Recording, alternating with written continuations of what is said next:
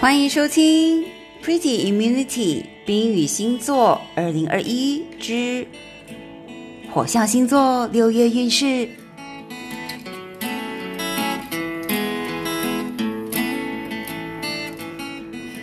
Hello， 你们好。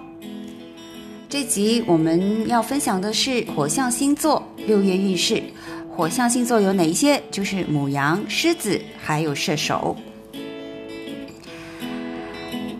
丙午星座之牡羊座，出生日期3月21至4月19。牡羊啊，上旬6月的上旬，你会感受到，我突然间有机会跟老朋友见面，然后你会发现自己过去人际关系中可以怎么讲呢？我们来看一下可以利用的一些资源 ，OK， 再度的被连线了。而且你发现通过这次见面呢，对方就是大人物，而且彼此重拾重要的关系。水逆期间其实让我们的牡羊呢处理过去跟同学朋友兄弟姐妹学校间的那些沟通问题呀，在这时候然后彼此的误会会真相大白，得到和解，然后你会想要就地重游，重返校园，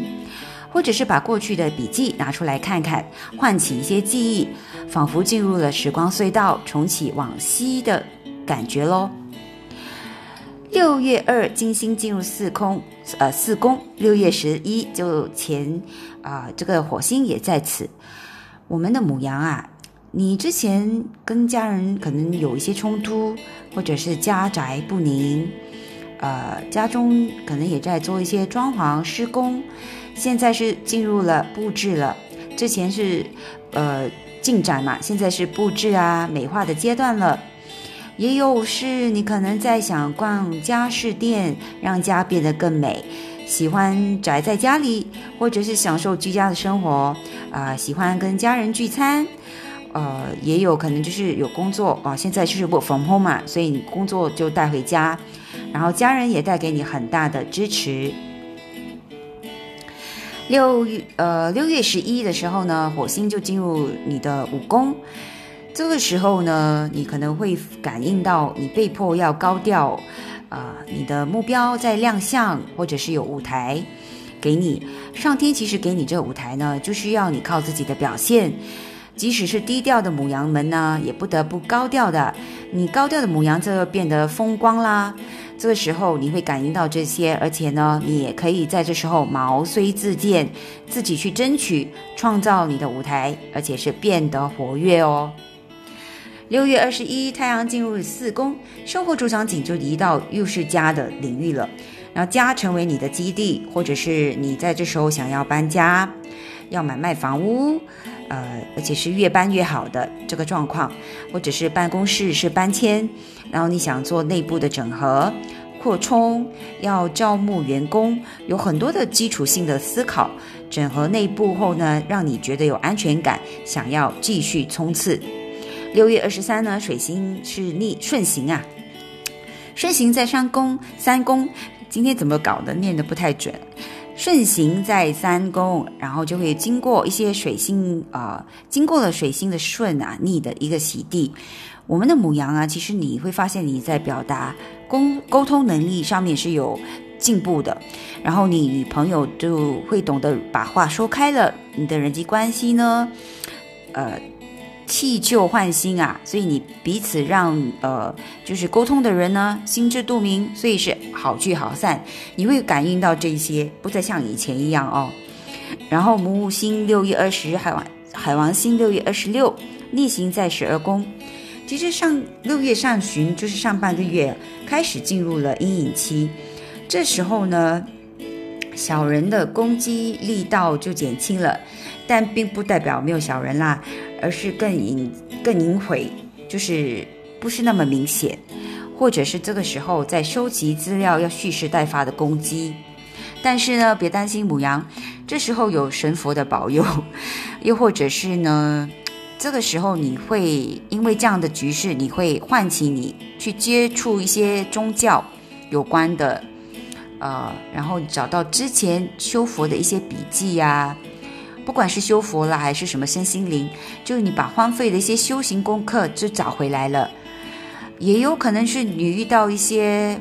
大师级的，或者是你在梦境是有一些启发，让你想起好久不见的人，这些在你的这个6月20跟6月26都有感应的。他们是与你有宿命的一个牵连的，所以在这个时间段你会遇到一些故人，就是以前认识的人，对你有特别意义的人，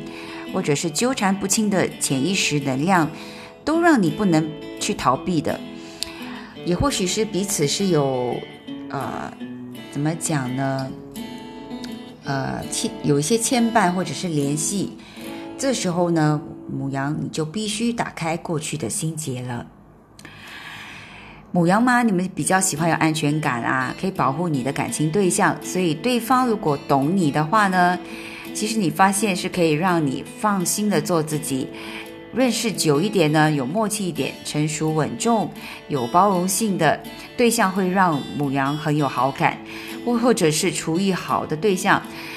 可以疗愈你的心哦。这就是我们牡羊6月的运势咯。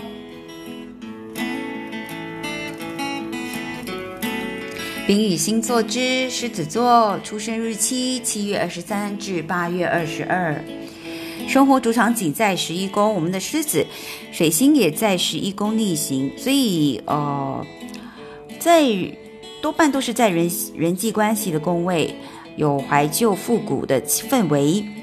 而且是浓厚的。然后你会与过去的一些社团圈子的人在联系，彼此呢也有可能是因为不期而遇听到对方的消息，或者是在社群社团圈子里面曾经有说过的一些话有影响力其实好坏都有。这就是我们狮子在6月会遇到的一个感应哦。然后呢，其实6月因为火星的进入，会让你想要挥别低调的躲藏，默默付出的一个状态。狮子你会发现自己变得会感应啦，其实变得比较积极火红，但是也可能因为火星所以没有耐性，容易长痘痘啦，或者是想在头跟脸做一些医美都有可能。然后接着一直到就是6月因为金星6月2嘛进入12宫，一直到6月27，彰显休息睡眠身心灵的领域对我们狮子的一个价值。所以因为你发现有价值，你就会亲近宗教，参访一些庙宇让你的心情舒缓放松，或者是想要买好的一个寝具让你的睡眠品质更好。然后你会发现好好休息对你是有帮助的哦。6月21夏天到了，太阳进入12宫，这时候的狮子其实属于一种失衡的状态，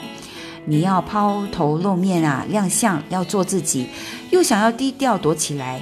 很矛盾对不对？所以你沉浸在自己的世界中，所以必须好好的调配，该亮相的时候就好好亮相啦，需要独处的时候你就放空自己咯。由于生活主场景在12宫，所以很适合投入身心灵的一个领域。若有任何名师的引导呢，你在此是有一些境界的然后又让你获得你的心灵的平静。木星上旬进入了阴影期，6月20逆行在8宫，狮子对投资理财可能有新的一种体会或者是收获。这时候呢，你在评估的然后会有一些变数，所以必须要有弹性伸缩性的去做一些调整。海王星在6月中的时候就停止，6月26逆行在8宫。像之前呢，如果关于投资的一些事情，你必须务实的去面对了。或许你曾经缺乏一些警觉性，遭受到挫折，现在就是评估的时候了。你必须谦卑，而且是要小心的拿捏分寸，不可以傲慢了。6月23水星顺行在11宫，之前如果有沟通不良，顺行之后呢，你就懂得如何去沟通了，减少了困扰，更了解哪些圈子可以继续的去经营，哪些应该放弃，这就是一种成长了，对我们的狮子来说。6月27金星进入1宫，就让狮子想要变美，所以就会注意头跟脸，或者是学习化妆保养，剪个漂亮的发型，给人留个好印象。最后感情上面呢，我们的狮子较害羞哦，在6月的时候，所以就倾向于暗恋。若不是很肯定呢，没有自信，你是不会想要说的。然后你很容易就是吸引有一些我们讲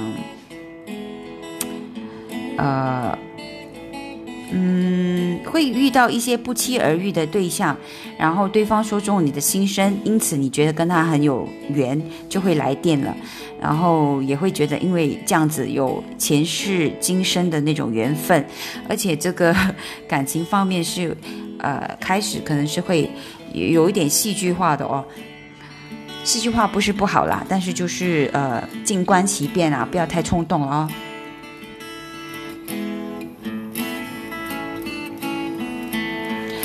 最后火象星座射手，射手出生日期11月22至12月21。射手啊，我们的火星在此啊，又是有高昂的能量了，所以射手想要冒险，想要搏一把翻转一些局势，所以金星进入8宫就带来利多，所以我们的射手会被看重、肯定，受到肯定，然后遇到金主投资，遇到对方欣赏，给予好评，所以身价是往上抬升的，口碑是好的。在投资方面呢，也是会可能就是如果有做投资，就是会有丰厚的回报了。但也可能就是敌人的眼红会遭到攻击，人红是非多嘛，所以这个时候要注意了。然后你会在别人眼中是很性感的，而且是有桃花运的啊。土星逆行在3宫，我们的射手，有就是工作上面你其实是有人情的压力。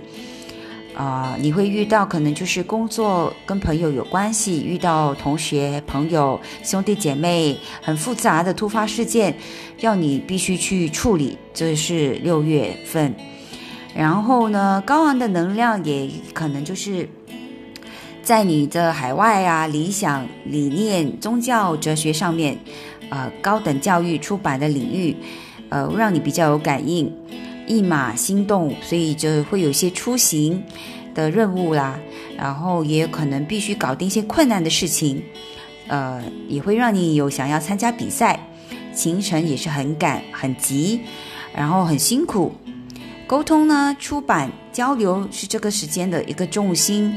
身为老师导师的这个射手嘛，你的言行举止是被人家看得见的。或者是你的跨界跨领域尝试，因为你的积极而看到了成果。木星在4宫，所以6月20逆行啊，家族的那些安全感啊，房地产的议题在这时候会被放大，而且呢事发突然，猝不及防，所以你想重新去掌控，让自己更有安全感。你知道危机出现在哪里，感受到冲击有多大，这就像是预告片一样，对你就是来年的课题是有更清晰的蓝图，你更清楚的去知道自己必须做哪些筹备了。太阳6月21的时候进入8宫，这时候是合作深化，化危机为转机的时候了。火星跟金星的前导呢，让你开始展现危机处理的能力，或者是调度大笔的金钱，你必须集中你的这么说，必须集中心力处理之前的一些债务、红利、投资、馈赠、保险、遗产，在利益分配上面也要防小人哦。然后在金钱上面是有损失、利益的受损，或者是理财上面是有一些耗损的哦。所以让你有一些紧张感，所以这个时候你要注意了。木星6月23顺行在7宫，之前的水逆的一些误解，让你知道呢，让射手知道其实问题出现在哪里，现在就是解决的时候了。你也会知道清楚自己要什么，然后对合作关系的你呢，尽我的就是应该这样讲，对合作关系的进展就更有心得了。或许是从你一些合约把规则说得清楚，你会想要把一些合作更正式化了。海王星的进入阴影期，6月26进行在4宫，就放大了你害怕、担心。海王星其实是让想象力无疑的，所以5月、6月都是一些惊吓的一个高峰，主要就是让射手你感受到冲击，而且波涛汹涌的谜底呢将要揭晓，你无需再想象了，你只要追从你的进度就可以了，不必再操心了。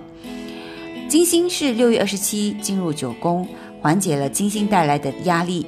即使呢之前火星造成一些灾难，金星是带给我们的射手呢安慰、